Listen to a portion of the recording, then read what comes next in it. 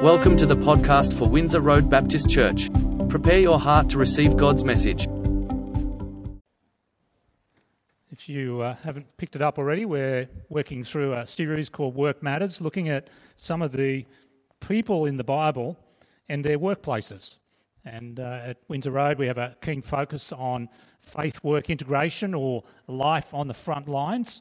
And we've looked at a few characters and sought to discern from those characters some things that we can take and use in our lives. This morning we come to King David, who is probably he's the most important character in the Old Testament, based just purely on the number of words that are written about him. He's obviously very, very important. And because there is so much written about David, this man who lived in Israel about 3,000 years ago, we can actually see something of his vocational life, his work life, the various things that he was called to be during his life. And that's what we're going to focus on this morning. There's probably more than this, but we're going to look at 4 vocations, 4 front lines where this man named David lived and worked. So you see, first of all, his first vocation was that of a shepherd. And if you have your Bibles, we're going to look a bit from 1 Samuel chapter 16, where we find out about 2 of David's vocations in this chapter. So that the background was that Israel had just become a nation, really, and the first king was King Saul, but things weren't going so well. And so God sent sent Samuel, the Lord's his prophet, to go and choose a new king. And he went to the man named Eli, and he was told that one of his sons was the new king. And so we pick it up in 1 Samuel chapter 16, verse 6.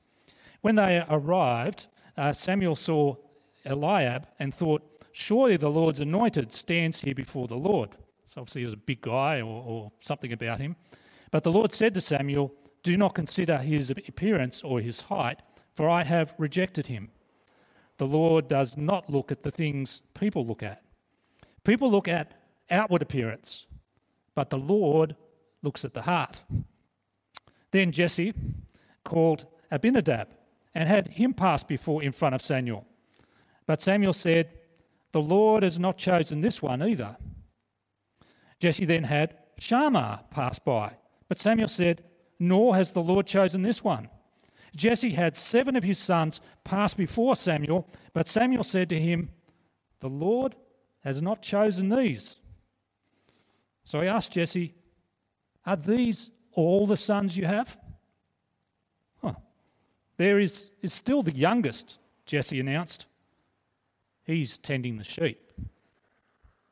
In those days, the family structure was very clear that the firstborn son was what it was all about. He was the heir, he got the largest share. He was the one who took over authority of the family and so on. And so Jesse brings the eldest son first, but it's not him, because God doesn't look at the outward appearance, what was seeming to be the best person for the king. God looks at the heart. And the 6 sons pass before him, and then finally says, well, there is one more, the little scrawny one, the runt of the litter, the least important. He's out tending the sheep. Shepherds were not highly esteemed in those cultures. They were if you were a shepherd, that was the job that nobody else wanted to do. But it was a job that involved a lot of loneliness. The land was pretty desolate now, but even by the 1st century BC, or the first millennium BC, it was already beginning to be degraded by thousands of years of human civilization. The best land was reserved for farming, agriculture, growing crops. The next best land, which was the ragged hills, the rocky outcrops, the more remote land, was for the sheep. And so the life of the shepherd involved being out in the countryside, a long way from your home, day after day, caring for these sheep. And it was quite a time of solitude. He would have probably been by himself for a lot of that time. But not only was it perhaps boring and menial and a lonely work, it was also a dangerous work. In those days, there were actually lions in the Middle East. They've all been extinct now for many hundreds of years, but there was lions. And the other big problem was bears that would come and attack the sheep. And the other thing was humans. cattle rustling, sheep rustling went on, and if you were a boy out with a flock of sheep, you were very vulnerable to thieves or bandits who would come along and seek to steal the sheep. And so a shepherd not only had a lonely life, it was a dangerous life. And it appears that David, over this time, became quite good at war, at fighting. When he is going to fight Goliath, which we're going to talk about in a minute, he says to Saul, I've fought the lion, I've fought the bears, protecting my sheep. I have killed these animals with my bare hands. And so the life that David lived as a shepherd, his first vocation, we can see two things from it. One is he took it very seriously. He was willing to lay down his life for his sheep. I don't know about you, if a bear or a lion came after the sheep, I would say they can look after themselves. But David got stuck into them. David killed the bear, killed the lion, defending his sheep. He was willing to lay down his life for his flock. He took his work very seriously. But it was also a spiritual activity for David. We're going to talk about his writing of Psalms in a minute, but his most famous psalm perhaps is Psalm 23. And do you remember how it opens? The Lord is my shepherd. And David's experience of being a shepherd enabled him to understand his relationship with God, or to understand the character of God. And we've got no evidence of this, but I like to speculate that on those dark, lonely nights, those fear-filled nights when David was out laying in the fields, he looked up at the stars and he said, the Lord is my shepherd, looking down over me. Look at all the stars up there. What is it, God, that you would have mind for somebody like me when you are the creator of this world, and so on. And so for David, it was a serious task, but it was also a spiritual task, his first vocation as a shepherd. But he had a second calling, that of a musician, and we can pick this up again from 1 Samuel 16. Verse 11, Samuel said, send him to me. David's out looking after the sheep. We will not sit down until he arrives. So he sent for him and had him brought in. He was glowing with health and had fine appearance and handsome features. Then the Lord said, arise and anoint him. This is the one. So Samuel took the horn of oil and anointed him in the presence of his brothers. And from that day on, the Spirit of the Lord came powerfully upon David. And then Samuel went to Ramah. Verse 14, now the Spirit of the Lord had departed from Saul, and an evil spirit from the Lord tormented him. Now, there's some puzzling passages in the Bible, aren't there? And this is one of those.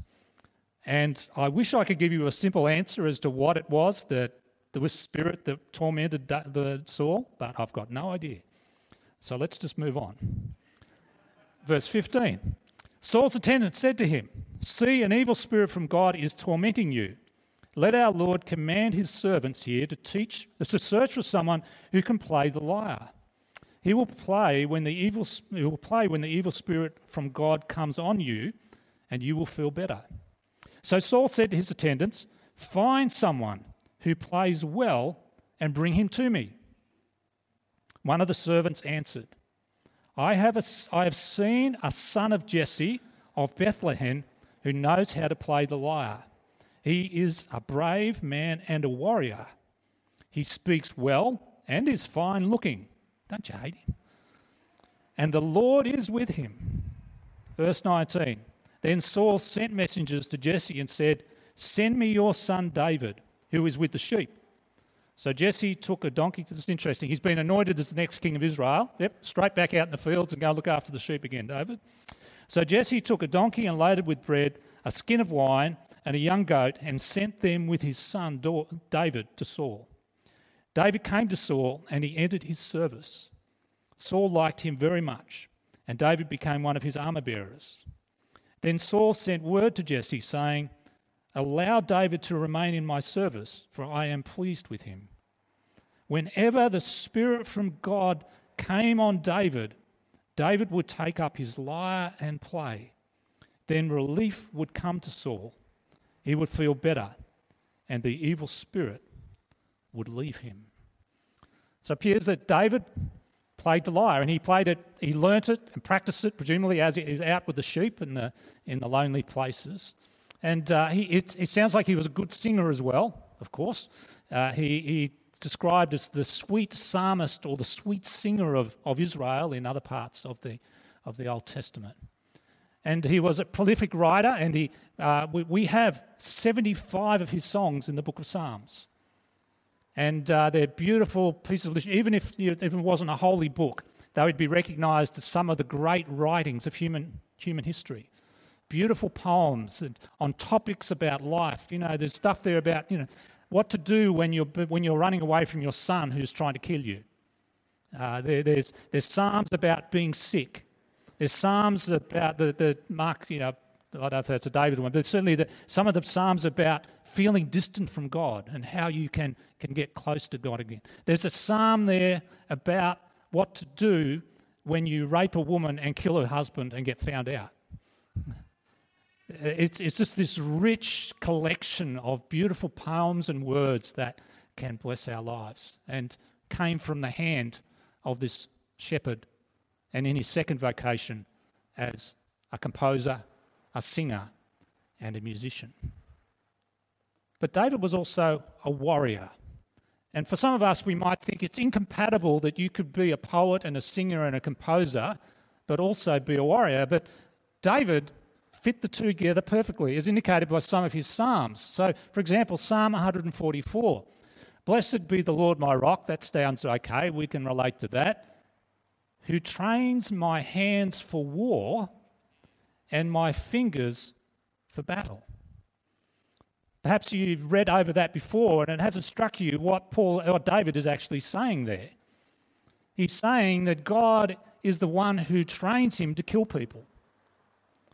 God is the one who helps him develop the skill in his fingers that enables him to work a sword or a bow or to hurl a slingshot. In 2 Samuel, I'll read it for you, but you can look it up if you like. David extols this idea of the way that God works with him as a warrior through these words in 2 Samuel 22, verse 35 to 37. He says, "He trains my hands for battle. My arms can bend a bow of bronze." So a steel bow, it's a metaphor. "You make your saving help my shield." So you make your saving help my shield. "Your help has made me great. You provide a firm path for my feet so that my ankles do not give way. I pursued my enemies and crushed them. I did not turn back till they were destroyed. I crushed them completely and they could not rise. They fell beneath my feet. You armed me with strength for battle. You humbled my adversaries before me. You made my enemies take their backs in flight. I destroyed my foes. They cried for help, but there was no one to save them. To the Lord, but he did not answer." And get this. "I beat them as fine as the dust of the earth. I pounded and trampled them like mud in the streets." This David was a nasty chap. He was a brutal chap. He was a warrior who killed and took delight in it. Have you considered the story of David and Goliath, which follows on immediately from chapter 16, which we've got there? This is a boy, a teenager, who has developed proficiency with the slingshot. Now, we might think when we read David had a slingshot and shot the stone at Goliath that it was sort of one of those Y-shaped things, and the David was a little pebble, That's not what it was. David arrives with stones that he's picked. They're probably smooth and big. It's hard to tell how big they were, but they weren't pebbles, that's for sure. And his slingshot is a length of leather. It's a leather strap, a bit like a belt, slightly wider. And the boys would wrap it through their fingers, so one end of it through two of their fingers, the other end through the other two fingers, and they would hurl it and get the speed up, and then with great skill they would release one of their fingers and the stone would hurl at enormous speed. David runs from home to kill this guy. He goes into battle, he runs towards him, he needs just one stone. Then he cuts the guy's head off. I love this picture up in the top, off, just behind David there. You can see the guy's going, he's cut his head off. He takes Goliath's sword and uses it as his weapon and carries the head and takes it back to his king to show how sweetly he's done the job. A little bit later, they write a song about David.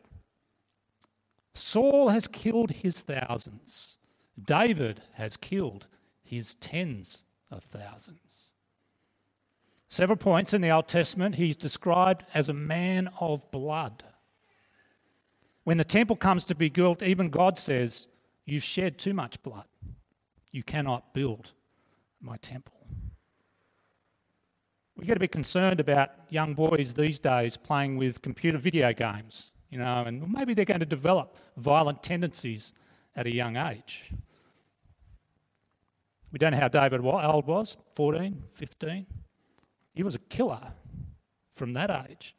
And for the next 55 years, he killed, he led bandits of men, he led armies that destroyed nations.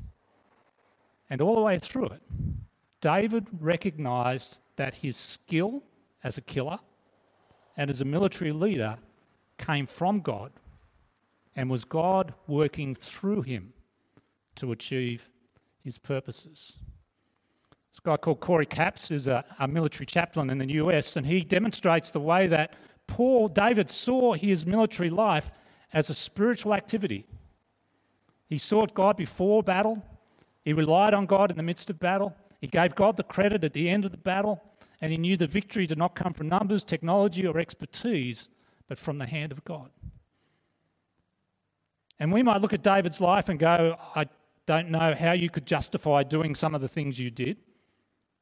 And I reckon David looked at some of the things that he did as a soldier and looked back at with regrets and guilt. But we can see clearly that David recognised that his vocation as a soldier was God's calling upon his life. And that God called him and equipped him and trained him to be a soldier. And it was a spiritual activity, just like being a shepherd and being a musician was a spiritual activity. Corey Capps sums it up as this: David's perspective on war combines realism with faith. He did not downplay the dread of war or minimise its fallout. He was honest about combat's impact on his soul, his family and his colleagues. At the same time, he infused his view of war with faith and spirituality. His training, pre-war rituals, experience in combat and post-war practices were all executed before the face of God. This interface of realism and faith produced a rugged, resilient warrior. David's final vocation was that of politician.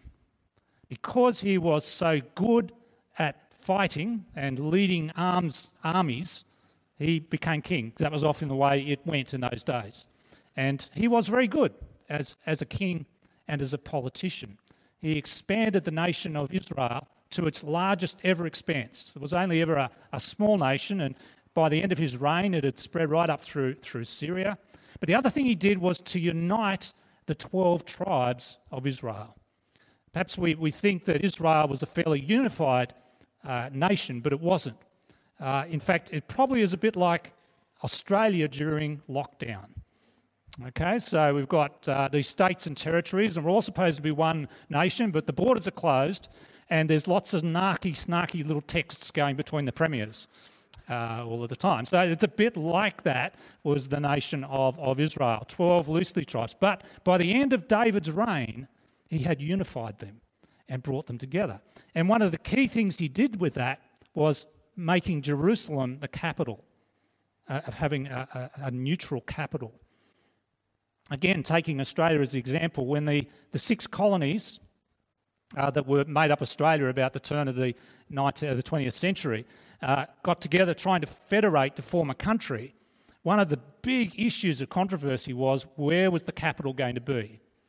The New South Wales colony assumed it was going to be Sydney, and the Victorian colony assumed it was going to be Melbourne, and this was a major stumbling block. And right up to the end, there was tension as to whether the nation would actually federate and form one nation, until somebody had the bright idea of, let's choose somewhere roughly halfway between Sydney and Melbourne and put the capital there. It just so happened to land in the most desolate, cold, godless place in the nation, but it was a great political solution to put the capital in Canberra. And that's a bit like what David did. Jerusalem was just a small Jebusite city. It wasn't a Hebrew city at all, but it was beautifully positioned right on the border between the largest tribe of the south, Judah, and the northern tribes of Israel. And it was the historians look back and say it was a brilliant political decision to do that. But David wasn't just about politics. David was about faith.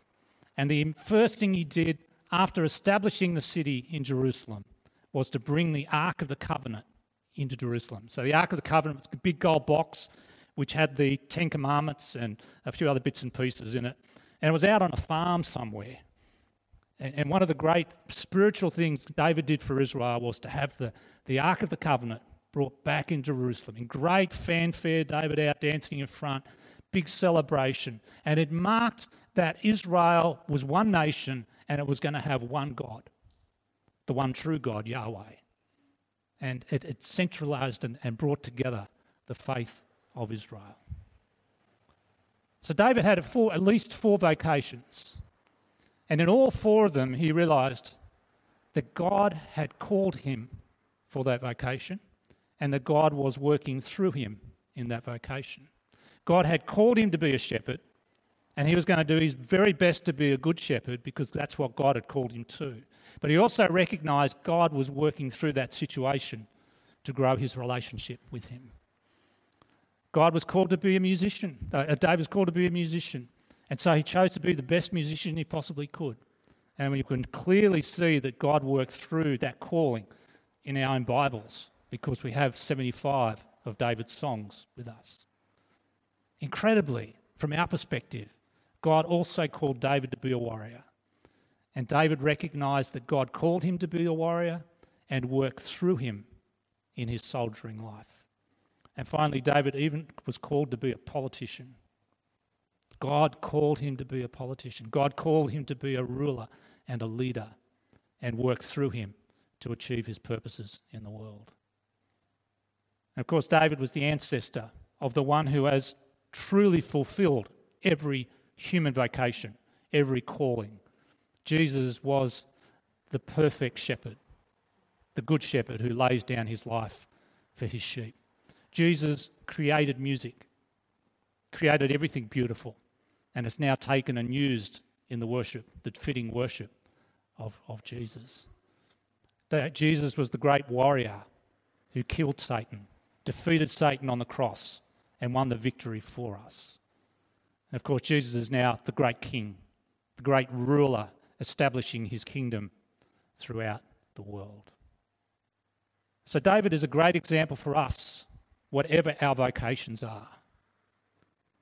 To live with the realisation that whatever you are doing on your front line, God has called you into that place.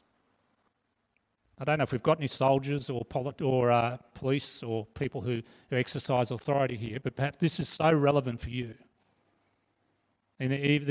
God has called you to a place where you will exercise authority on his behalf in order to work out his purposes of protecting his people in that context. Now, there's a whole lot of other stuff to work through on that. But it was true for David, and it's true for you as well. And it's true for whatever you have been called to. However distasteful it is, however remote it is, how seemingly unimportant it is, how lowly it seems to be, God has called you to that, and he is working through you to achieve his purposes in that vocation.